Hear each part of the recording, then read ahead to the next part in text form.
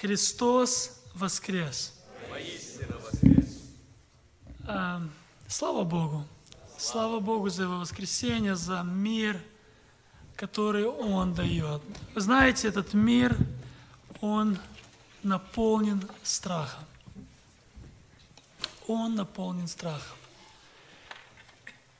Я думаю, вы слышали, многие из вас слышали, что произошло в Шри-Ланке, когда христиане, они также собрались, как и мы собрались, но для некоторых это закончилось не так, как закончилось для нас, да. Закончилось небесами для кого-то. Для кого-то кто-то остался без близких, без родных. И вы знаете, цель этих людей – это вселить страх. Но Иисус Христос, когда Он говорил к народу, когда Он говорил с учениками, Он сказал такие слова. Он сказал такие слова.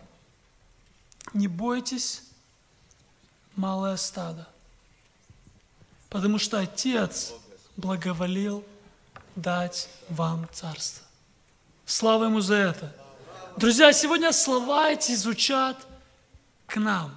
Не бойтесь, малое стадо, потому что сам Отец благоволил детям Своим дать царство.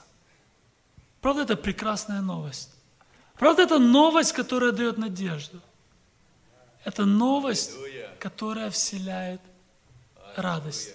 И мы имеем подтверждение воскресения Иисуса Христа. Об этом мы сегодня будем радоваться.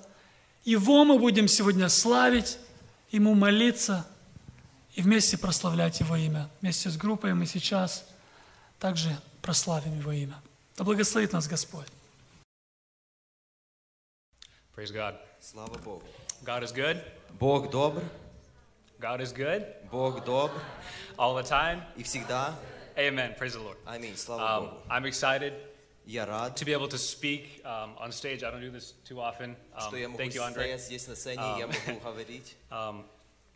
In continuing with the theme of the crucifixion of Jesus Christ И and the resurrection, продолжая с темой распятия Иисуса Христа и Его we воскресения. are thankful eternally for the sacrifice that He's made for us. И мы благодарны Ему всевечно за ту жертву, которую Он And сделал I would для like to нас. continue this theme. И я хотел бы продолжить эту тему.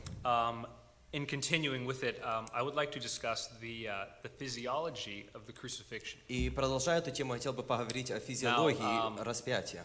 Today we're going to have a lot of anatomy, И у нас сегодня будет много анатомии, a lot of physiology, много физиологии and a whole lot of God's grace. и много Божьей милости и All right, I'd благодати. like to begin by opening to Luke, Я хотел бы, чтобы chapter мы 22. открыли Луки, 22 глава, 44th verse. 44 стих. And being in agony, when he was praying very fervently, and his sweat became like drops of blood falling down upon the ground. «И, находясь в борении, прилежнее молился, и был пот его, как капли крови, падающие на землю». So, the suffering that Jesus Christ experienced on the cross, И те мучения, которые Иисус Христос, Он испытывал на кресте, every single form of suffering that you can experience on earth, каждую форму того, что можно испытать здесь на земле, Jesus Christ has experienced in the crucifixion. и Христос, Он перенес это во время распятия. Beginning with this verse that speaks of Jesus Christ sweating and drops of blood falling upon the ground. Начиная с этого стиха, где говорится, что когда Христос, Он когда молился, Он был в прежней молитве, и капли Его были, как капли крови. So it is arguable that this is a figure of speech. И это можно, некоторые могут сказать, что это просто так выразился автор. But there is a very real medical condition Но есть настоящая медицинская ситуация или in which a person can actually sweat blood. ситуация, в которой человек может по-настоящему потеть, и чтобы его пот был как капли крови. In Greek, there is a word, it's called haimatos, И на греческом есть слово which means «хайматос», of blood, что значит «от крови», and hydros, which means sweat. и «хидрос» — это значит «пот». So the condition is called hematidritis or И hematidris. это состояние называется «hematidritis». This occurs when a person goes or undergoes extreme physiological or psychological stress Это происходит, когда человек переходит через большие to the degree where физиологические the blood стрессы. vessels that supply the sweat glands burst. Когда эти сосуды, которые предоставляют именно этот пот, они Now, просто this requires разрываются. an immense amount of stress and physiological and psychological in every form. И это очень большая нагрузка. Это происходит, когда большая нагрузка физиологически Because we don't hear about this happening too often. This is a very rarely documented event. Потому что мы не слышим, что это часто происходило. Это очень редко упоминается или вообще даже But it does видно. happen. And the reason why I believe that it does in fact happen in real life, especially to Jesus Christ, is because the pain that he bore while praying was above all pain that we can experience as a human. И He это took all происходит- the pain on himself while И praying. это происходит, особенно когда человек в серьезной ситуации и сильно много на его давление. Я верю, что это могло случиться именно с Иисусом Христом, потому что Он взял весь наш грех, всю нашу боль на себя, когда Он молился. Furthermore, in Matthew chapter 22, verse 26, if we can all open to that, И please. Матфея 22 глава, 26 стих. It says, "Then he released Barabbas for them, but after..." One second, I'm going to read from here.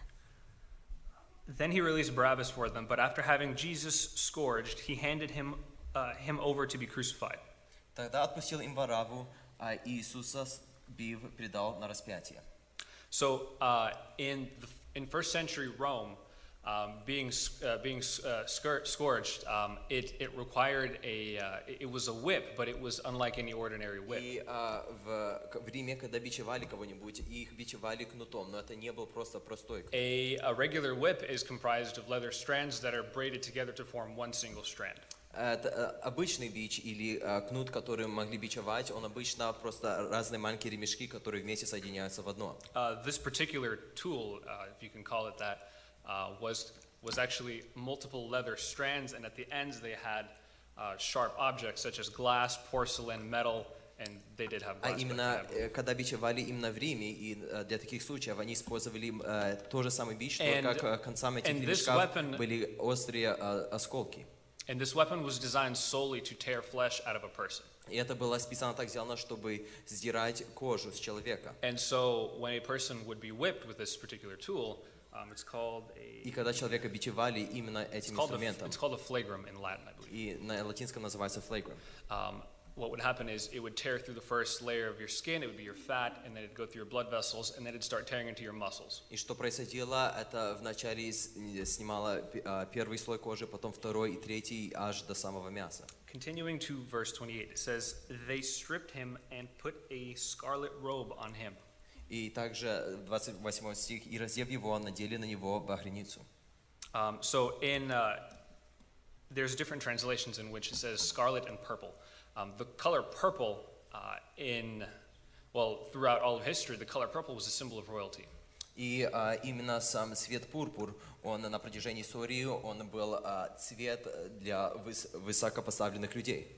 And so the primary reason for these, when these soldiers put this robe on him, И главная цель того, когда эти солдаты надели на него эту багряницу, was to mock him and saying, further continuing in verse 29, it says, "Hail, King of Jews." это чтобы смеяться с него, и как написано в 29 стиху, и говорили ему,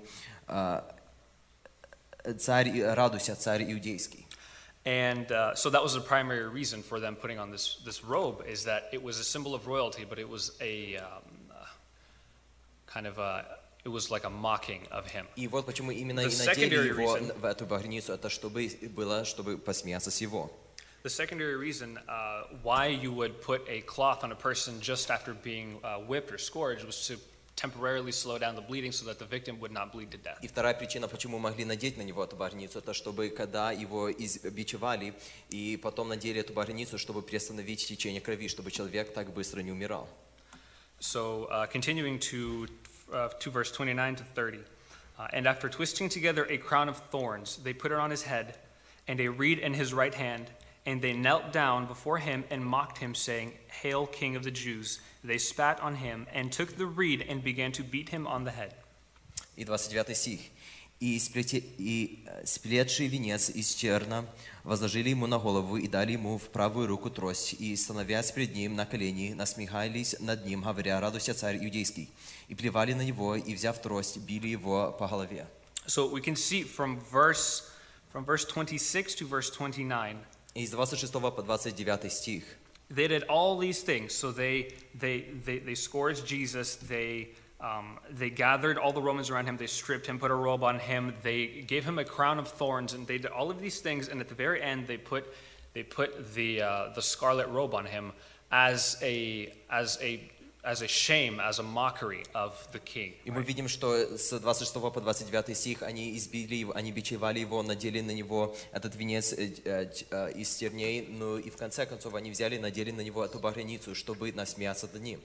And so the head of a human, right, И голова человека, in the scalp, around this area, around your face, и череп вокруг, где лицо. it is the most vascular area of your body. So it contains the most amount of blood, essentially, blood И vessels. именно это место, в этом месте находится самое больше кровяных сосудов. And when Jesus had the crown upon his head, И когда был этот венец терновый на голове and when he Иисуса, was being beat, these thorns would dig very deep down into his scalp, и когда его били именно по голове, то эти шипы, они вонзались ему в кожу. and they would cause unimaginable bleeding. И они причиняли просто великое кровотечение. In many cases, scalpel bleeding actually leads to death. People of the victim will bleed to death from losing blood И because there's so much of it, в многих случаях and it's very hard to stop. человек, который течет, и именно когда течет из черепа, то очень часто человек просто умирает так, потому что он сильно много крови теряет. So I would like to turn my attention towards crucifixion itself as a concept or as a means of punishment in first century Rome. И я хотел бы посмотреть именно на распятие в том смысле, как наказание или уничижение. So crucifixion was considered one of the most, if not the most brutal way to punish and shame a criminal or Распятие someone who, считалось одним из самых жесточайших и худших способов, как унизить или причинить боль какому-то криминалу. so this punishment was applied to slaves, soldiers who deserted the Roman Empire or who defected essentially. И это именно так наказывались рабы или солдаты, которые убегали с римской армии. Foreigners, the worst of criminals, eventually Christians were the same way as Jesus Christ were also crucified. Чужеземцы, иностранцы и также в конечном итоге и христиан также так распинали. So the process of crucifixion, soldiers could not leave until the victim was completely dead. И сам процесс распятия заключался в том, что солдаты не могли уйти от того человека, пока он полностью не умер. And so to ensure death, И чтобы они были уверены в смерти этого человека, soldiers would fracture the bones in the knees and the legs of the person hanging on the cross. солдаты сокрушали кости у людей, которые висят на кресте, именно кости те, которые у них на ногах. And if that didn't work, they would take a spear and stab the victim in the side, Если это не помогало, они брали копье и пронзали человеку в бок, typically in the heart. или часто в сердце. And there's other accounts from reading history of first century Rome, as they would also often start fires underneath the crosses to suffocate the victim. И мы также знаем из истории, что бывает такое, что начинали костры под именно этими крестами, где люди висели, чтобы они задыхались. But in any case, the victim that would hang on the cross would not die of bleeding.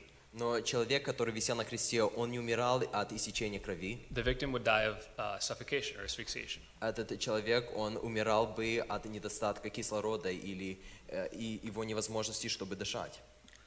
The reason for this is that when a person hangs on the cross, И причина в том, потому что когда человек висит на кресте, after a long time, the person can no longer hold themselves up. после продолженного периода времени человек уже сам не может себя поддерживать на And in order кресте. to breathe, И чтобы дышать, a person would need to literally pull themselves up or push themselves up from their feet that are also nailed. человеку надо было бы именно поднять себя, подтянуть себя, или своими ногами, которые также прибиты к кресту, должен был подтянуть себя.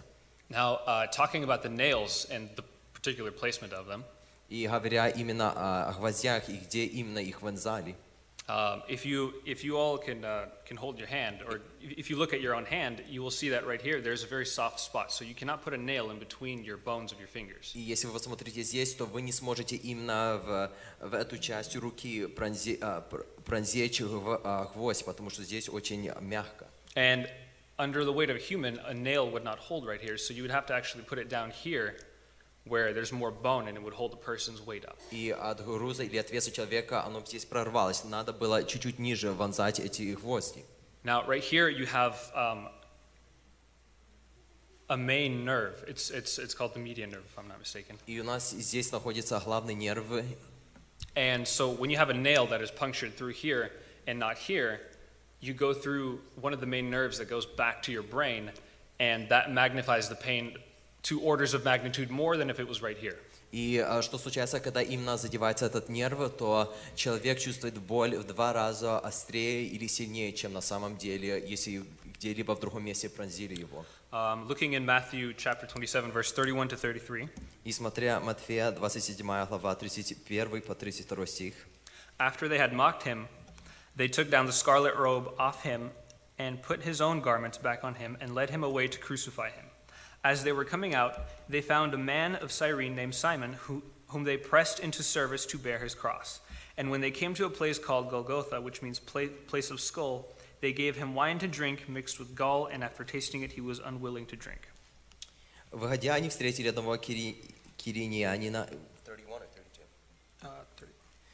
И когда насмеялись над ним, сняли с него багряницу и дели его в одежды его, и повели его на распятие. Выходя, они встретили одного киринянина по имени Симона, сего заставили нести крест его. И придя на место, называемое Голгофа, что значит лобное место, дали ему пить уксуса, смешанного с желчью, и, отведав, не хотел пить.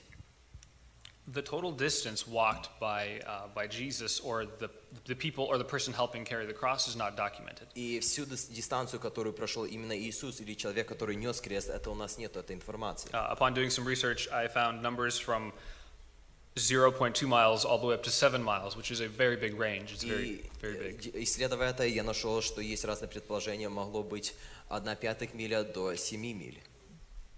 Now, I think in a way that it is a good thing that it was not documented exactly how far Jesus had to walk. Я думаю, что это хорошо, что не записано или не сказано, сколько именно Христос прошел.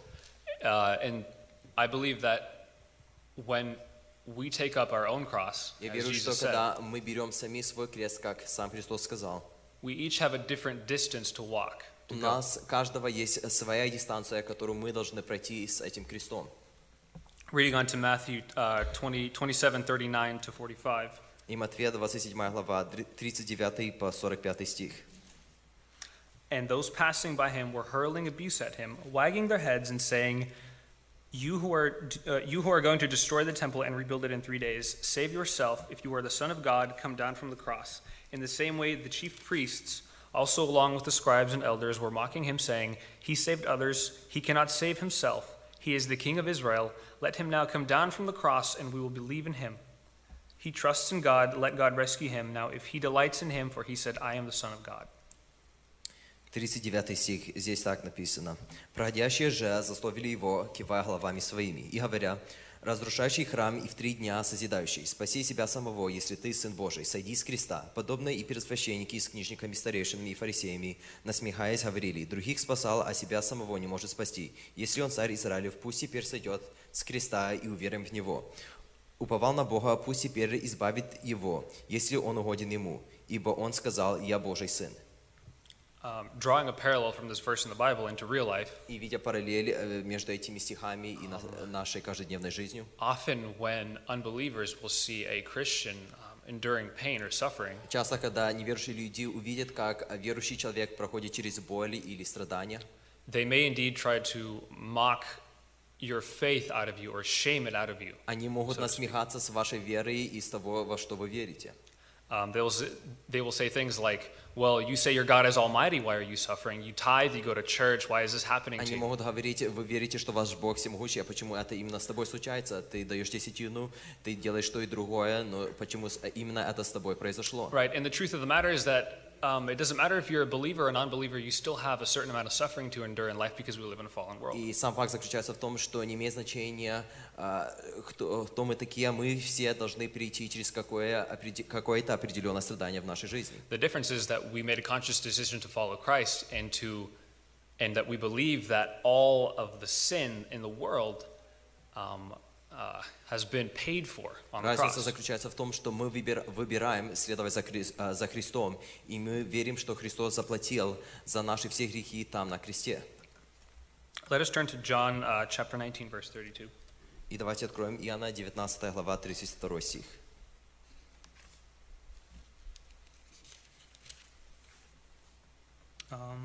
Okay.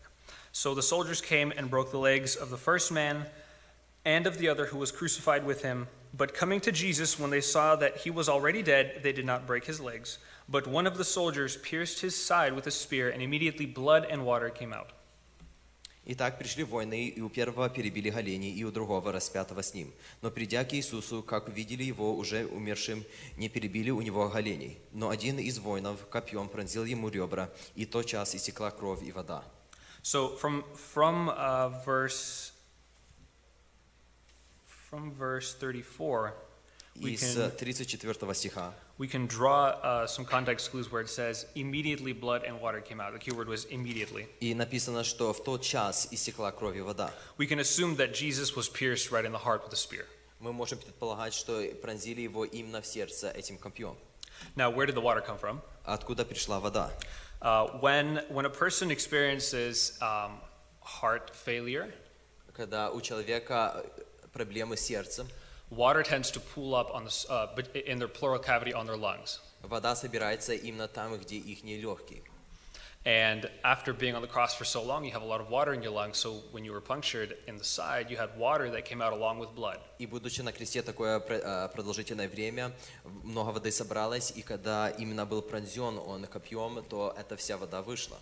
Now, something very interesting happens when a person is pierced in the lungs. И очень что-нибудь интересное происходит, когда человек пронзен именно в легкие. Your lungs collapse, Легкие сами на себя впадают. and there is no way for you to inhale air anymore. И нет способа, чтобы человек мог как-то вдыхать воздух. Nowadays, you'd have to go through extensive surgery to recover from that kind of damage. И чтобы отойти именно от этого, человеку должно проходить продолжительное время в госпитале. So, in conclusion, I'd like to say, so why all of this anatomy, physiology in comparison to the Bible and И в medicine? заключение я хотел бы сказать, почему именно я переводил все эти примеры и все это с физиологией и так далее. So the first reason, I think, is to understand the suffering of Jesus Christ in a context that we humans understand as well. И первая причина – это чтобы мы понимали страдания Иисуса Христа с той точки зрения, с которой мы хорошо понимаем. Because that is why Jesus came to earth in the form of a man. Потому что это почему Христос пришел на землю в виде человека. He came to earth to endure the pain, every form of pain, every possible pain and suffering that a human being can experience on earth, Jesus has experienced. И Он пришел на землю, чтобы пройти через всякую форму страданий или боли, которую человек может здесь на земле испытывать. We have to understand that Jesus didn't have to do any of this, Мы должны понимать, что Иисус не должен был делать это, and that we did not deserve a single thing he did for us. и что мы не заслужим всего того, что Он сделал для нас. Jesus experienced unimaginable pain that I don't think any human being can experience on this earth or would be willing to experience. И Иисус, Он перенес неописуемую боль, которую любой человек не мог бы перенести или даже не мог бы сравниться с этим. And the greatest reason, I believe, for all of this, for this entire story, И величайшая причина для всей этой истории, для всего этого, is that this gives us a hope. потому что это дает нам надежду.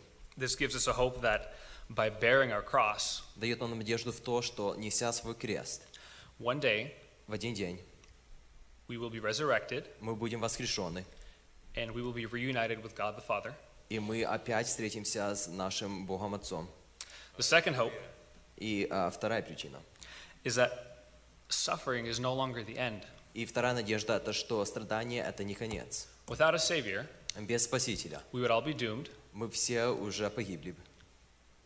and through Jesus Christ alone, Но через единого Христа pain and suffering is no longer the final word. страдание и смерть – это не конец. Jesus now has the final word, У Христа есть последнее In Him is our слово, salvation. и Он является нашим He's the спасением. Alpha and the Omega. Он начало и He конец, is the альфа и beginning and the омега. end. Начало и конец. Amen. Аминь. Слава Богу. Сегодня буду проповедовать по-английски, а меня будут переводить на русский. Today, the topic of my sermon И сегодня тема моей проповеди is the final example of Jesus here on earth. это последний или совершающий пример Иисуса здесь на земле. And to go more in depth, specifically the importance and the strength that is found in prayer. И углубляясь в это именно важность и сила, найденная в молитве. As Jesus walked here on earth, Когда Иисус ходил здесь на земле, He showed us many examples how we must live our life. Он показал нам много примеров, как мы должны жить свою жизнь. And one of these examples that we clearly see throughout Scripture И один из этих примеров, который мы видим постоянно через все Писание, is the fact that we need to pray. это тот факт, что мы должны молиться. Can we all please open to the Bible passage, Luke chapter 22, verses 40 and 41. Можем мы открыть Луки 22 глава, 40 и 41 стих. I think from this chapter it was already read today, but this is specifically about prayer. И именно с этой главы, мне кажется, уже читалось, но я хочу поговорить именно с перспективы молитвы. And it says, when he arrived at the place, this is verse 40, when he arrived at the place, he said to them, pray that you may not enter into temptation. And he withdrew from them about a stone's throw, and he knelt down and began to pray. Придя же на место, сказал им, молитесь, чтобы не впасть в искушение. И сам отошел от них на вержение камня, и, преклонив колени, молился. Jesus was telling his disciples on that final night to pray. Иисус говорил своим ученикам в тот последний вечер, чтобы они молились. Just as the scriptures are telling us today that we must pray. Так как и Писание говорит нам сегодня и сейчас, что мы должны быть в молитве. And this is only one of the examples of Jesus praying. И это только один из примеров, когда Иисус молится. If we look throughout the New Testament, we can see many times where he would isolate himself. И если мы будем смотреть на протяжении всего Нового Завета, мы видим многие времена, когда Он уединялся. He would go to the wilderness, or he would go somewhere, and he would spend that time in prayer. И Он ушел в безлюдное место, и Он проводил то время там в молитве. He would spend different amounts of times.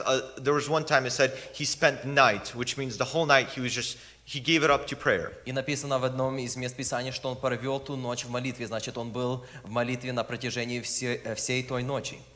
And here, what I just read, even the final moments before he is about to be crucified, И здесь, что я прочитал, это в последние моменты до того, как Его распяли. the last thing that Jesus is doing is, before he is given over into crucifixion, is that he is praying. Последняя вещь, которую Иисус делает до того, как предали Его на распятие, это Он молится.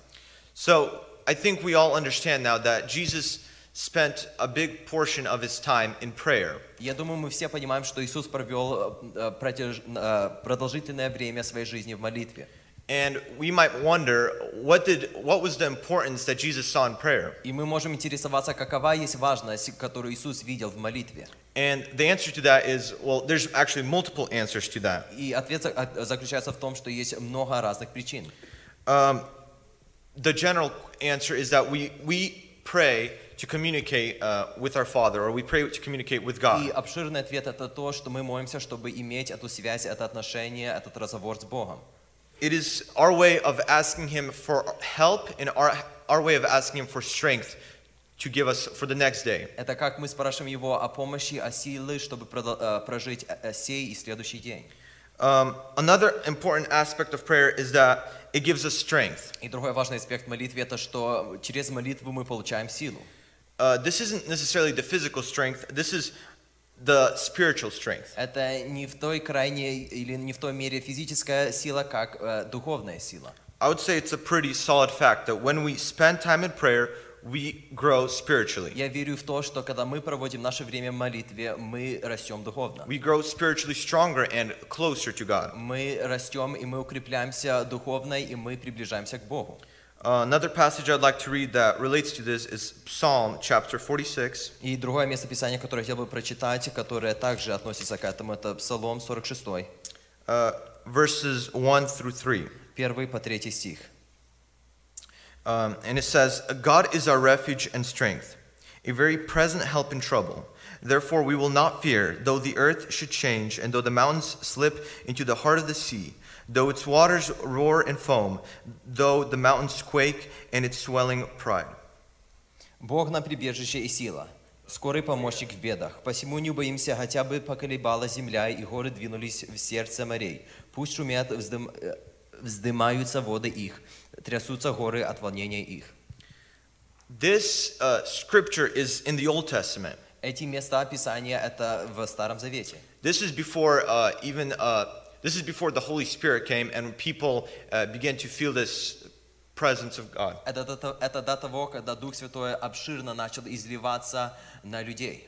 And even there, it was a solid fact that the refuge and strength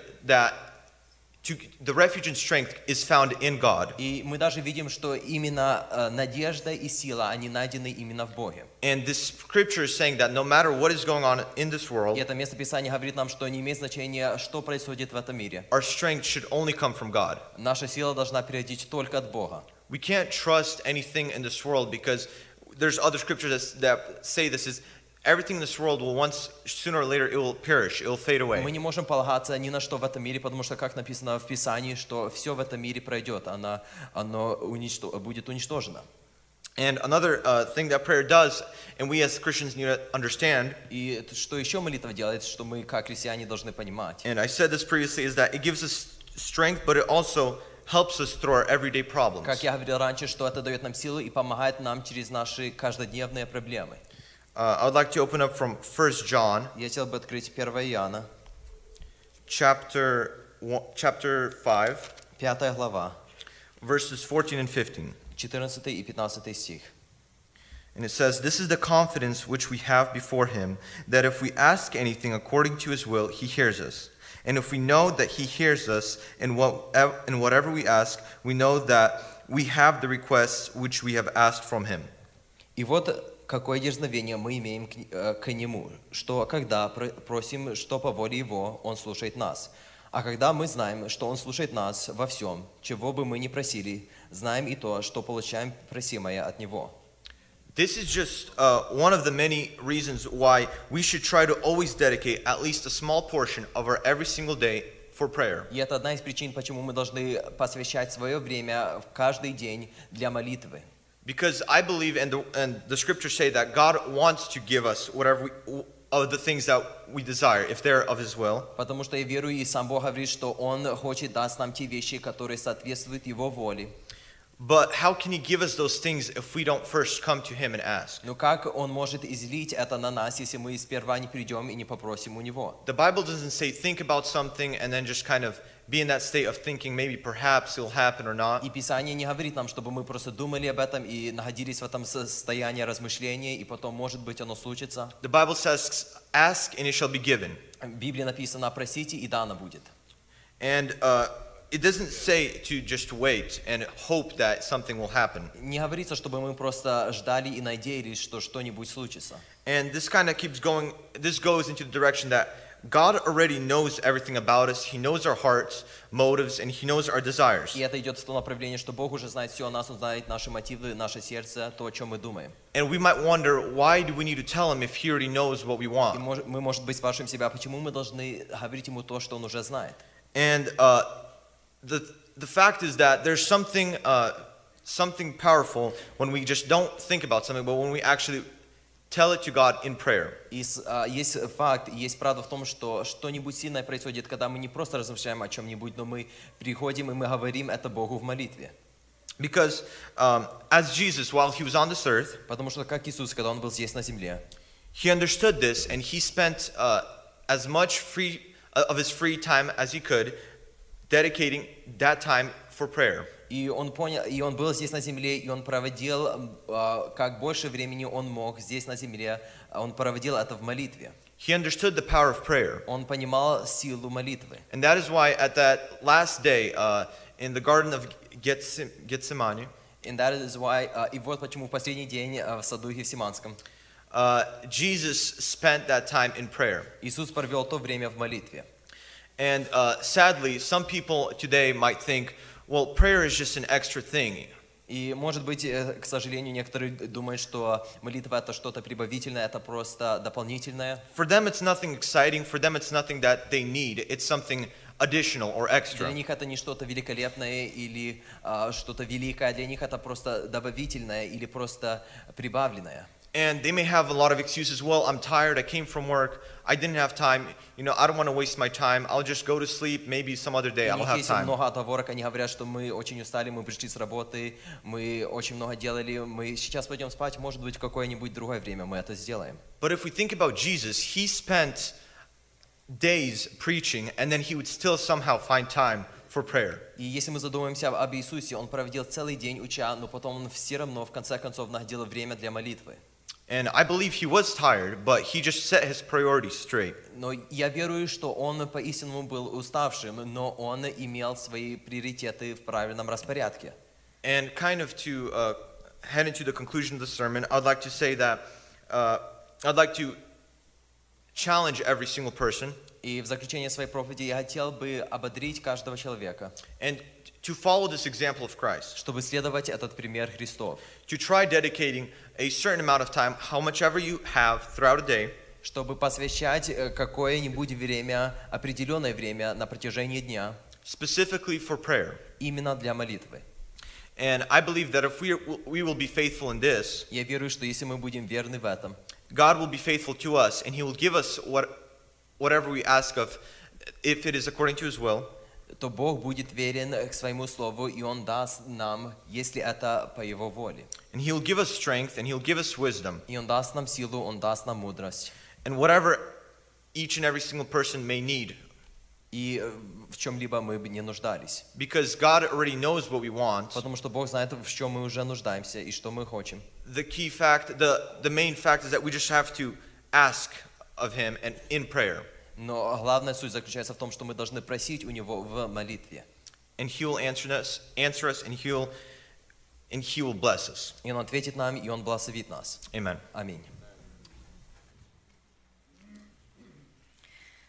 Я сегодня буду читать стихотворение, и я должна была его говорить в тот вторник, и я благодарю Бога, что я не сказала. Как-то не получилось, и когда я писала, я всегда пишу, и в конце у меня всегда на хорошей ноте оставляется, что Бог с нами, что Бог есть. И я просто писала и хотела закончить его, и я не верила в эти слова. Написала, потому что я знала, что это правда, но я не чувствовала эту правду, и я не верила в эту правду. И я благодарю Бога, потому что Он мне показал и укрепил меня. И когда я писала, я спрашивала Бога, почему Ты меня еще на этой земле держишь? Если Ты знаешь, сколько я буду падать, сколько я не так буду делать, почему Ты смотришь на меня и оставляешь меня тут? Почему Ты меня создал, если Ты знаешь, что я боль Тебе буду делать? И я плакала и молюсь. И я просто была в таком состоянии, которое я уже не вижу, что будет когда-то хорошо, что я бы что-то когда-то уже сделаю правильно. И смотрю, и плачу, и спрашиваю у Бога. И Он мне те же самые слова сказал. И они очень такие простые, но они правильные слова, и это правда. Что Он нас любит, что Он меня любит. И вот почему Он нас держит. И вот я молилась. Я просто хочу вас тоже укрепить. Потому что даже если вы падаете, Бог будет вас держать. И держитесь за Его любовь, потому что Он вас на самом деле любит. Он бы не прошел все эти муки, если бы Он нас не любил. Он сделал нам выход, чтобы мы не умерли, чтобы мы были с Ним. And I'd like to read a verse, and it's a verse that we all know. It's love bears all things, believes all things, hopes all things, endures all things. Love never fails. And the reality of that is God is love. And He didn't give up on us. He endured through all for you because He loved you. And so I just want to encourage you, if you're in this place where you feel like you're a waste, that you don't understand why God created you, I want to encourage you. He created you and He loves you and He wants you to stay here. He created you for a purpose. And no matter how many times you fall, know that you can get up. May you hold on to God's love.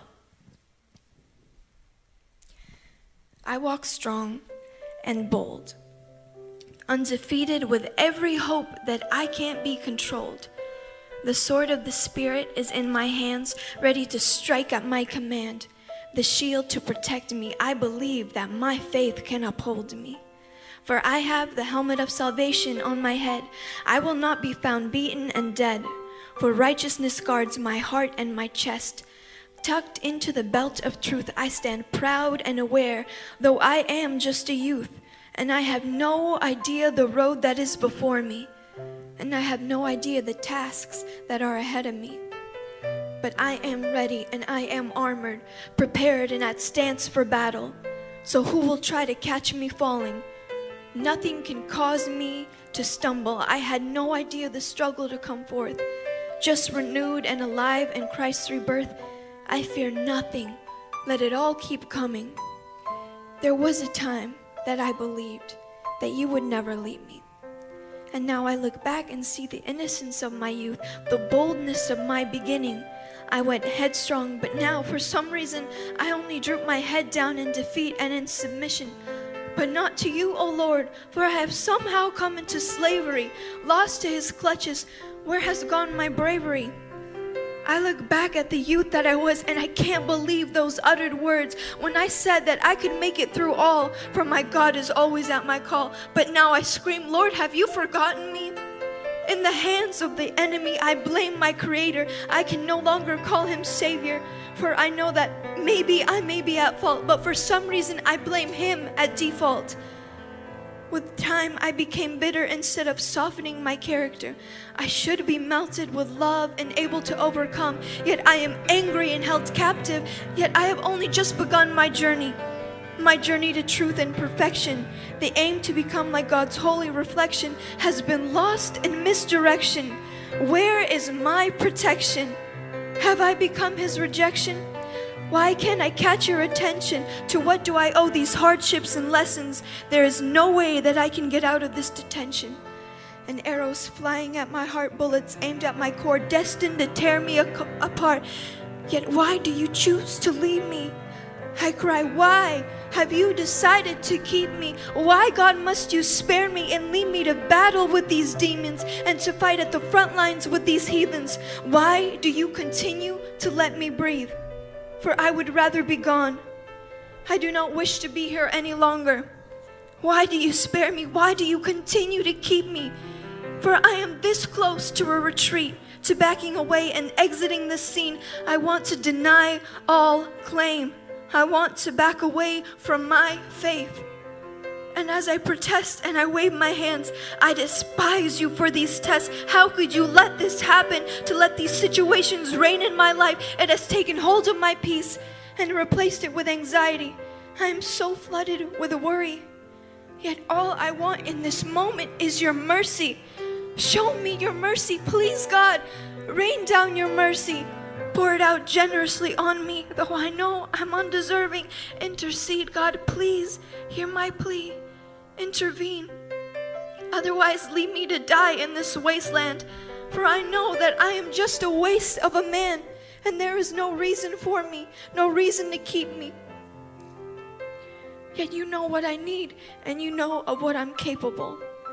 God, if you know I will fail, why do you continue to test me? If you know that I won't make it, how can you stand to watch me fake it?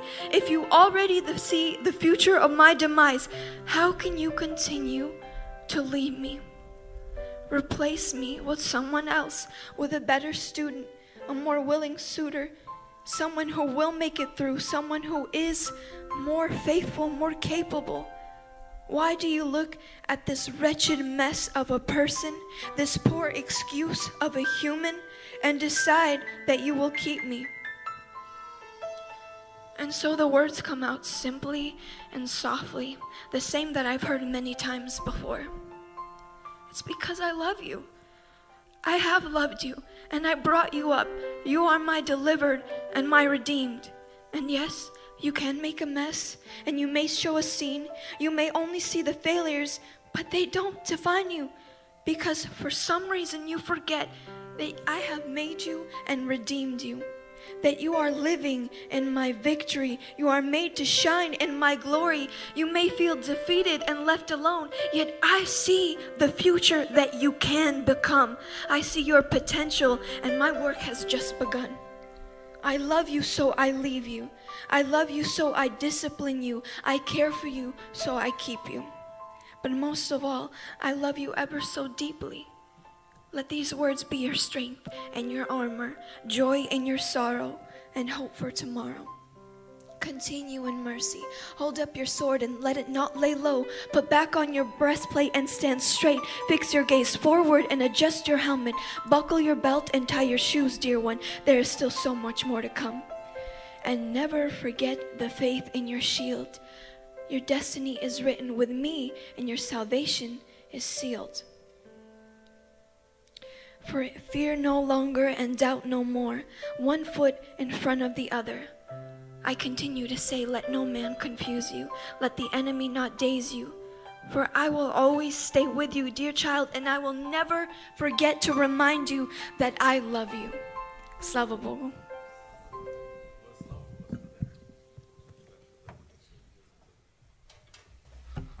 Слава нашему Господу!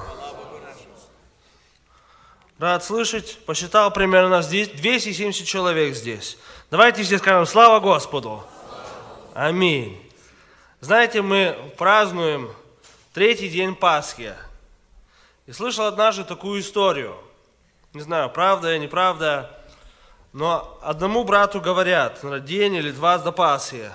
Говорят: брат, Христос воскрес. А брат отвечает: да он еще не воскрес, еще не Пасха, еще не воскресенье. Подожди еще пару дней. Но я, знаете, вам хочу сказать, что Христос воскрес.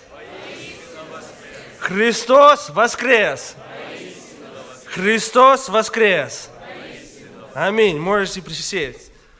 Знаете, что Христос умер однажды, и Он воскрес однажды. Мы это вспоминаем каждый год. Но воскресенье оно было, и оно есть, и оно будет. Тема моей сегодняшней проповеди – угождая не человеком, но Богу. Мы празднуем воскресение Иисуса Христа. Но вы думали, почему Христос воскрес? Почему Он умер? Почему Он прошел все, что Он прошел? Почему Он перешел муки? И Он воскрес. И несколько разных таких заметок я сделал. Первая, Библия говорит, что Он был послушным. Филиппийцам говорит, что Он был послушный до смерти и смертной крестной.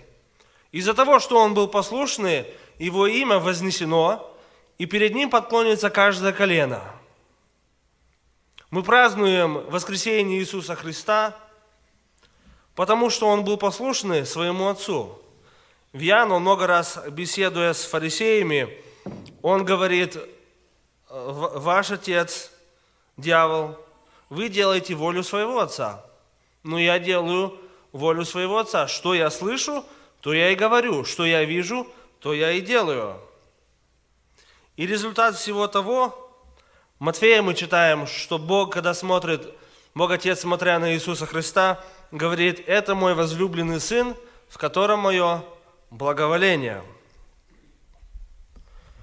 И из-за того, что Христос, Он был послушным, из-за того, что Он угождал не человеком, но угождал Богу, есть воскресение. И потому что есть воскресение, у нас есть надежда, есть мы с вами, которые находимся здесь, у нас есть праздник. Вы знаете, интересно то, что если мы смотрим на этот мир, угождать Богу – это совсем не приоритет. Совсем не приоритет. Угождение заключается вот в чем. Кому бы я мог угодить так, чтобы мне было выгодно? Хороший пример этого – возьмите политиков здесь, возьмите политиков во многих странах. Интересно то, что знаменитые лица 10, 15, 20 лет назад, они говорили одно. Говорили: семья – это муж и жена. Говорили: нужно поступать так, нужно поступать по-другому. Но приходит ветер. Ветер изменяется как люди понимают, изменяется влияние культуры, меняется то, что люди смотрят, то, что им пропагандируют. И вдруг какая-то часть людей становится за одну или за другую идею. Политики смотрят, где же более выгодно. И хочу, чтобы за меня голосовали, чтобы меня поддерживали. Значит, нужно менять свою позицию, нужно менять, в что я верю, нужно менять, что я говорю. Нужно как-то так угодить людям, чтобы мне было хорошо. Но знаете, живя так и поступая так, мы не угождаем Богу. Библия говорит, 1 Фессалоникийцам, 2 глава, 4 стих, апостол Павел говорит, что мы угождали не человеку, но Богу. И вопрос заключается для нас вот в чем, смысл моей проповеди. Как мы можем искать и как мы можем угодить Богу? Как мы можем найти Божье одобрение, если так можно по-русски сказать? По-английски слово approval, по-русски одобрение или благоволение, есть такое тоже слово. И две вещи, которые я для себя уметил. Первое – это искать истину, и второе – это ходить в послушание. Поговорим чуть-чуть о истине. Открываем вместе с вами Галатам 1 главу, 10 стих. Апостол Павел пишет Галатам и спрашивает у них вопрос. Слова такие. «У людей ли я ныне ищу благоволения или у Бога?» Это вопросительный знак, и ответ, конечно же, нет. И он открывает этот вопрос, он задал им вопрос, тебе дает им ответ. «Если бы я поныне угождал людям, то не был бы рабом Христовым». У него есть два выбора. Первый выбор – это быть рабом Христу и ходить в истине. Второй выбор – угождать людям, и он выбирает ходить в истине. Интересно то, что, или причина, почему он писал Галатам, это потому что церковь Галатии, они начали уходить в некую ересь. У них начало быть такое понимание, что к спасению, чтобы человек спасся, нужен Христос, но и вместе с Христом надо закон. И интересно, если мы читаем другие послания апостола Павла к Ефесянам, к Филиппийцам, к Коринфянам, к Римлянам, начиная свое письмо, он им говорит: «Я вас приветствую, мир вам». Или он говорит: «Я благодарю Бога за вас». Или он говорит, что «я радуюсь, что вы есть». Но если прочитаете Галатам, он не говорит им, что «я радуюсь, что вы есть», он не говорит им, что «мир вам», не говорит, что «вспоминаю Бога в молитвах моих, и как мне это приятно». Он пишет, начиная так, 6 стиха: «Удивляюсь, что вы от призвавшего вас благодатью Христовую так скоро переходите к иному благовествованию». И причина, почему он это говорит, это потому, что он видит, что эти люди отошли от истины или отходят от истины и заменяют истину смесью. Интересно то, что он приводит пример к этому. Мы читаем в 2 главе 11 стихе про апостола Петра. «Когда же Петр пришел в Антиохию, то я лично противостоял ему, потому что он подвергался нареканию. Ибо до прибытия некоторых от Якова ел вместе с язычниками, а когда те пришли, стал таиться и устраняться, опасаясь обрезанных. Вместе с ним лицемерил и прочие иудеи, так что даже Варнава был увлечен их лицемерием». Знаете что? Что за правду нужно стоять и правду нужно искать. 3 глава, 1 стих. «О несмысленные галаты, кто прельстил вас не покоряться истине?» Чтобы угодить Богу, нам нужно найти истину, и нам нужно в этой истине ходить. Отойдя от этой истины, мы не можем угодить Богу. Второй момент о истине. Истина или правда – это и есть то, чем мы меряем нашу жизнь. Это как линейка, рулетка, как ее назвать бы по-русски. И она может быть разная. Мы можем свою жизнь измерять по стилю этого мира, как мы сравниваемся с ним. Можем себя сравнивать с обществом, с популярностью. Если мы популярны, значит, мерка нашей жизни, она правильная, она хорошая. Но знаете, оно будет как измерение, когда когда-то были. Насколько я понимаю, раньше были цари, и во время царей длина царской руки – это был стандарт. Умер один царь, стал другой царь. Стал побольше царь, стал поменьше царь. Размер начал меняться. Вы знаете, что мы не можем нашу жизнь основывать и жить так на что-то, что постоянно меняется. Культура, она будет меняться, понимание людей будет меняться, что популярно сегодня, будет непопулярно завтра, что мы думаем, это классно или круто сегодня, завтра будет все над этим смеяться. Мы не можем нашу жизнь, фундамент нашей жизни основывать на этом. Интересно тоже, говоря о царях, императорах, я люблю читать. И недавно читал про русские номера, русский алфавит, русские слова, грамматику, которая была давным-давно, пару сотен лет назад. И оказывается, номера, которые мы выпишем, которые мы видим, 1, 2, 3, 4, 5, до 9 и 0, их ввел в Россию или в Русскую империю Петр Великий. До него номера писали совсем по-другому.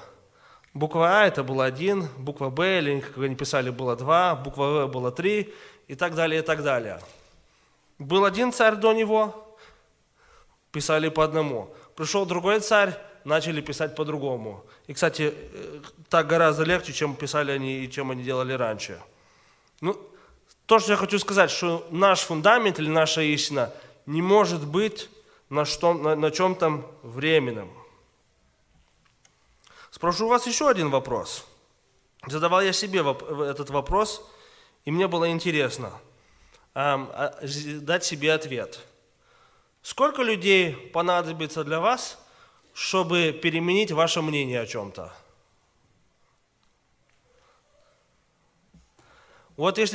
Скажем, мы пришли в церковь, или пришли домой, или пришли в школу, или где-то вас видят. И подошел один человек и сказал, какие-то штаны не такие. Через пару минут пришел второй человек, сказал, знаешь, что ты как-то одеваешься несерьезно. Подошел третий, подошел пятый, подошло тебе 10 человек. После какого человека ты начинаешь думать, может быть, что-то между нами что-то не то? Или проповедует человек, ему сказали, знаешь, что ты хорошо проповедуешь. Или наоборот сказали, у тебя проповедь, плохая была, не годится никуда. Не готов, не знаешь Библию, не понимаешь. Один сказал, 2 сказала, 3 сказала. Сколько людей понадобится, чтобы нам что-то сказали, пока мы это поверим и скажем, наверное, что-то есть в том, что они говорят. Знаете, мы поем такую песню, русскую, я ее написал здесь по-английски, у меня весь концепт по-английски, но я подумал, лучше будет без переводчика говорить. Песня такая, пусть весь мир утверждает, что Христом я не спасен. Знаете такую песню? Знаете такую песню? Сколько людей, если у нас нету этого эталона или нет этого правильного метода мерить, сколько людей должно к нам подойти и что-то сказать, пока мы им поверим. Если у нас нету, как мы меряем истину, пару человек сказала, и мы поплыли. Знаете, удивляюсь тому, не жив в то время, как люди жили, выживали и стояли в вере во время коммунизма, фашизма, нацизма. Если подумать, человек родился, человек пошел в школу, в школе ему говорят, что Бога нету, говорят ему, что нужно жить так, промывают ему мозги. Он начинает с людьми дружить. Все люди вокруг, которые друзья, товарищи на улице, они все ему одно говорят. Вся медиа, газеты, не знаю, что еще там было, телевизор, все говорят одно.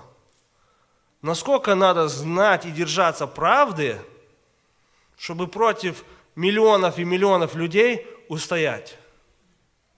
Если я один такой, а миллионы и миллионы вокруг меня верят совсем не то, что я верю, или они все неправы в своем большом количестве, или я не прав, и я где-то не там плаваю. В нашей жизни нужно что-то было, что-то более стабильное и что-то, что не движется. Мы говорим о угождении Богу. Нам нужна истина, нужна правда. И Библия говорит о себе, в Иоанна 17 главе, когда Иисус молится, что Слово Твое есть истина. Слава Богу, что мы не плаваем, что то, как мы меряем свою жизнь, как мы устраиваем, это не идет с ветром. Подуло туда, мы пошли туда, подуло в другую сторону, и мы поплыли. Но у нас есть на чем основаться. Знаете, когда мы берем вот это Слово Господне и на нем основываем нашу жизнь, я представил это себе так. Приходят ко мне дети, 2 годика, 3 годика, 4 годика, и говорит, мы тебе расскажем, в чем же настоящее счастье.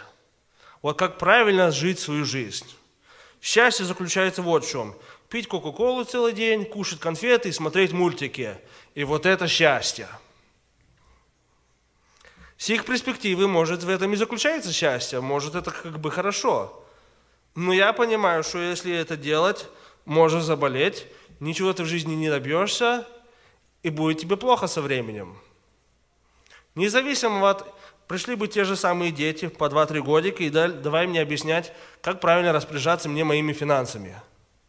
Нужно покупать конфеты, шоколадки и еще что-нибудь. Я на них посмотрю, да, их может быть много, но я знаю, что истина на моей стороне, что я понимаю, знаю, о чем я говорю, и они не знают, о чем они говорят. Когда мы стоим на Слове Божьем, мы знаем, что истина находится здесь.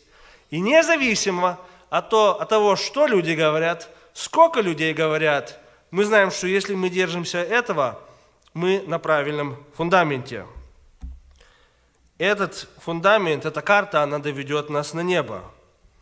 Знаете, мы по жизни хотим не только идти или ехать или идти, но идти в правильное направление.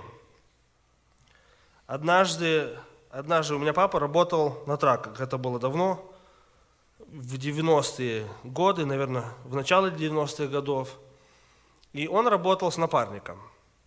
И как-то он проехал своих 5 часов, я думаю, он ехал. Проехал, потом пошел в кабину, или как в кабине у них кровать были, лег на кровать и заснул.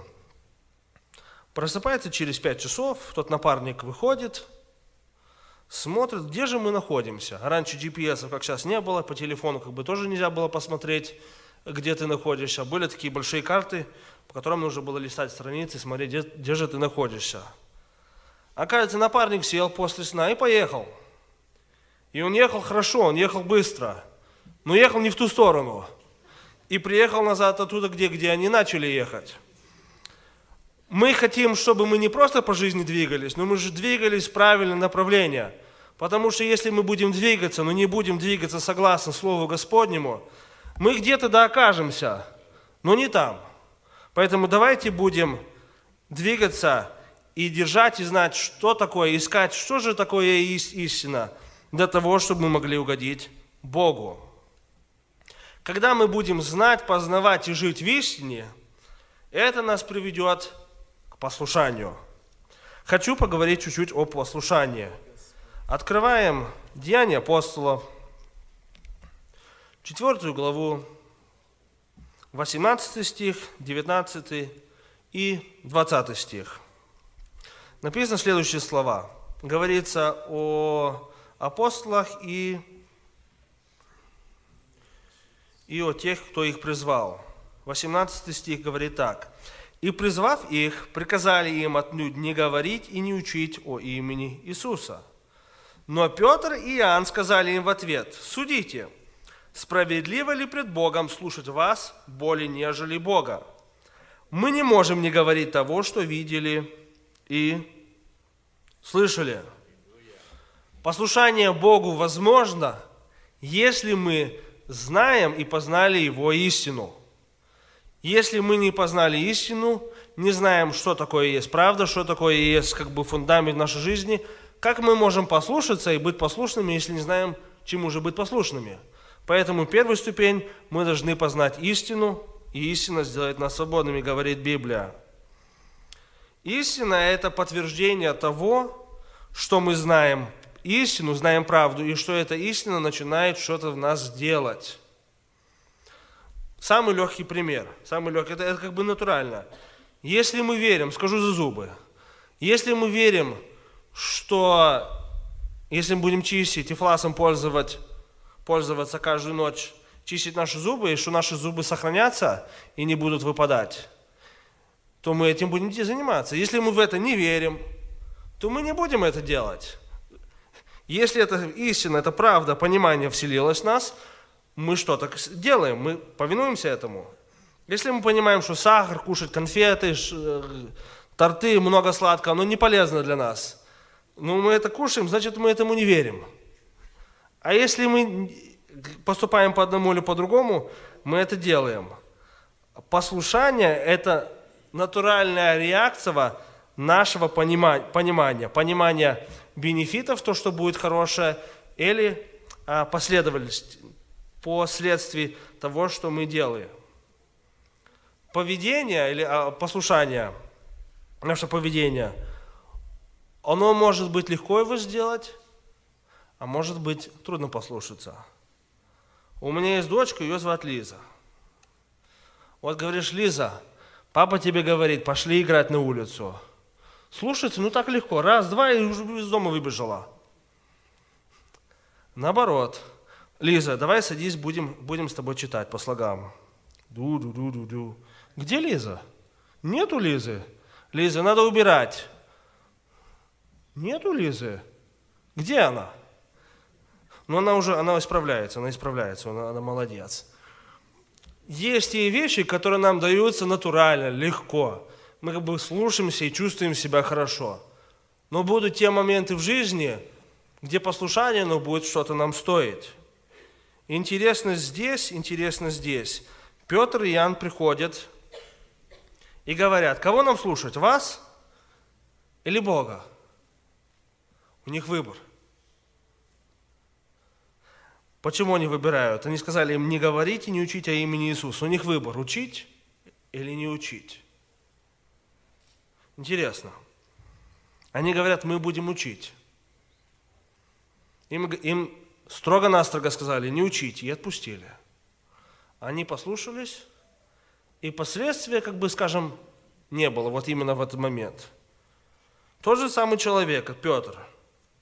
Читаем Деяния апостола, это 12 главу. Решили слушаться Бога. Умирает Иаков, Петра садят в темницу. Послушание Богу может быть легким, может быть трудным. Четвертое, это что, когда мы смиряем себя перед Богом, и мы ставим себя и послушны, мы говорим Богу и показываем другим, что мы знаем, мы знаем и понимаем, что то, что Он хочет для нас, это для нас самое лучшее. Когда мы делаем, как мы хотим, мы говорим: вот я знаю, как самое лучшее, я знаю, как будет самое хорошо, поэтому я поступаю по-своему. Но если я знаю истину, знаю правду и понимаю, что эта истина, она доведет меня до неба, то я и слушаюсь, потому что я знаю, что следуя этой истине, будет результат. Опять думаем, как угодить Богу. Первое – знать истину, это Слово Господне, и ходить в послушание. И до того, как закончу, хочу еще одну вещь подметить. Опасность того, чтобы мы забыли, перед кем мы ходим. Библия говорит, что вы ходите не перед человеком, вы ходите перед Богом. Опасность заключается в том, что мы можем думать, что мы ходим перед Богом, но ходить перед человеком. Теряем как бы наш смысл или смысл того, для чего мы делаем то, что мы делаем. Для чего мы делаем то, что мы делаем. И хотел бы вместе с вами прочитать Матфея 6 главу. Это последнее место, которое я буду читать. Здесь немало стихов, 1 по 18, но я не буду читать каждый стих, я буду читать выборочно. Здесь говорится 3 примера о даянии, о молитве и о посте. 6 глава, 1 стих. «Смотрите, не творите милостыни вашей перед людьми с тем, чтобы они видели вас, иначе не будет вам награды от Отца вашего Небесного. Итак, когда творишь милостыню, не труби перед собой, как делают лицемеры, в синагогах, на улицах, чтобы прославляли их люди». 3 стих. «И у тебя же, когда творишь милостыню, пусть левая рука твоя не знает, что делает правая». 5 стих. «И когда молишься, не будь как лицемеры, которые любят в синагогах и на углах улиц останавливаться, молиться, чтобы показаться перед людьми. Истинно говорю вам, что они уже получают награду свою». 6 стих. «Ты же, когда молишься, войди в комнату твою и, затворив дверь твою, помолись Отцу твоему, который в тайне, и Отец свой, видящий тайно, воздаст тебе явно». Пропуская пару стихов, и читаем 16 стих. «Также, когда поститесь, не будьте унылы, как лицемеры, ибо они принимают на себя мрачные лица, чтобы показаться людям постящимся. Истинно говорю вам, что они уже получают награду свою. А ты, когда постишься, помажь голову свою и умой лицо твое, чтобы явиться постящимся не перед людьми, но пред Отцом твоим, который в тайне, и Отец твой, видящий тайное, воздаст тебе явно». 3 примера. Говорится о милостыне или о давании, говорится о молитве и говорится о посте. Мы должны ходить перед Богом. Библия нас к этому призывает. Но есть люди, которые ходят перед людьми, но думают, что они ходят перед Богом. И как можно узнать, нахожусь ли я в этой категории или нет? Первое, что мы видим, они трубят перед собою. Они говорят другим, что я делаю. Забывая то, что все, что хорошее выходит из нас, все, что хорошее, что мы делаем, это не от нас. Это мы делаем Божью силу, и Бог делает через нас. Второе, что говорится, это те люди, они хотят, чтобы их увидели. Самое интересное, знаете, что я иногда вижу? Есть такая вещь, знает хор, который сидит сзади меня, разные социальные сети, инстаграмы, снапчаты, фейсбуки, одноклассники, вконтактах. Мне просто очень интересно смотреть иногда, когда люди выставляют картинку. И картинку они выставляют Библия, там стоит кружка кофе, и какое-нибудь что-нибудь написали. Вот я сижу и читаю Библию. И я иногда интересно думаю, они, видимо, читают Библию, но 6 главу Матфея они не прочитали. Надо прочитать и подумать, я это делаю для кого? Чтобы показать людям, чтобы люди посмотрели и сказали, какой ты молодец, вот ты даешь. Или это делаю для Бога? И третье, о чем Библия говорит, что какой пример людей, которые думают, что они ходят перед Богом, но ходят перед людьми, это люди, которые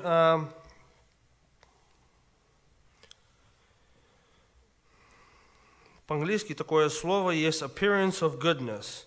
Это выражение лица или выражение, как мы смотримся. Забыл точно русское слово на этот, но как мы кажемся людям.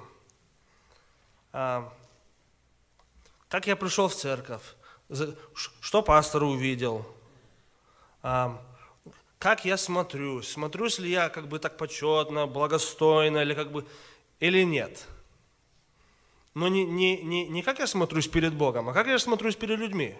И если я смотрюсь хорошо перед людьми, значит, я поступаю правильно, в жизни моей все хорошо, значит, я угождаю Богу. Но знаете, оно не так. Угождать Богу – это глубже или больше, чем как я смотрюсь или как я кому-то покажусь. Люди, которые ходят перед Богом, что они делают? Библия же говорит, 6 глава Матфея. Они ходят перед Богом в секрете. Написано, ты сделай в секрете, ты сделай,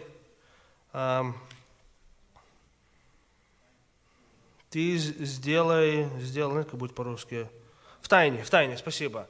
Ты сделай в тайне перед другими людьми, не на показ. Но то, что тайное перед людьми, оно открыто перед Богом. Здесь также написано, а ты закрой дверь свою. Ты закрой дверь твою и не спрашивай своего соседа, не спрашивай культуру, не спрашивай политиков, не спрашивай людей на социальных сетях. Закрой свою дверь и спроси Бога, а что же Он хочет? Что же будет угодно не кому-то, а что же будет угодно Ему? И третье, не твой вид перед людьми, а твое сердце и твой вид, что же видит Господь. Не работать просто на как мы смотримся. Мое, знаете, какой-то смотрюсь хорошо, прекрасно, но пустота внутри. Смысла от этого никакого нету. Надо ходить перед Богом. И если сделать заключение, можно его сделать так, что первое, это нам нужно искать и ходить в истине Господней и слушаться. Потому что это и есть то, что самое для нас лучшее. Второе. Не унывать, если другие нас не принимают. Многие люди не принимали Иисуса Христа. Он угождал не людям. До того, что они взяли Его, распяли, они Его убили. Угождение Богу, но не угождение людям может чего-то нам стоить. Люди нас могут обзывать, у нас могут говорить одно, другое, третье. Но если мы угождаем Богу, если мы знаем, что мы ходим в истине, и мы послушны Богу, то это самое важное. И как один из стихов, с которым я начал, хочу и закончить. Бог Отец говорит Иисусу Христу, что это Сын мой возлюбленный, в нем мое благоволение. Знаете, хотелось, чтобы и у нас Бог сказал, что в этом брате, в этой сестре есть мое благоволение. И к этому я нас призываю, чтобы мы искали благоволение и approval of God, и чтобы мы могли ходить в истине, могли быть послушным Богу и не уходили ни налево, направо, угождали Богу, а не людям. Аминь. Аминь. Давайте встанем, помолимся. Слава Богу, братья и сестры. Христос воистину воскрес. И мы не только это верим в это или провозглашаем это, мы это чувствуем.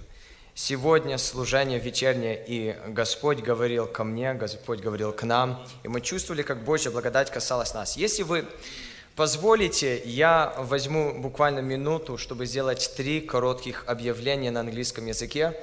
Вообще-то у нас проходит молодежное служение прямо в это время.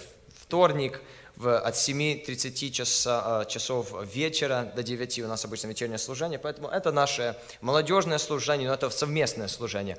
Поэтому 3 таких быстрых объявления, если вы позволите, и потом мы будем заканчивать наше служение.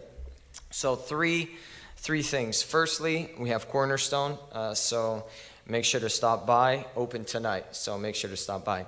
Secondly, next week, right, is going to be the last week, Tuesday, of our series. Dennis Shochin is going to be preaching, and it's going to be a good word, so make sure to stop by or come as you usually come and bring your friends so that they would stop by and hear the final word of this our series. And then thirdly, we are again constantly preparing for the Canada trip. It's something new. We haven't done it before, so make sure to come up to Bogdan Zik, pre-register, pay the $60, do everything else that you need to do, and make sure that your passports are in check. Because as you know, this summer we are going to Canada for our youth camp. So may God bless you all. I'll see you next week for the Tuesday service. I'll see you probably Sunday or some other time before that for our final series. May God bless us all.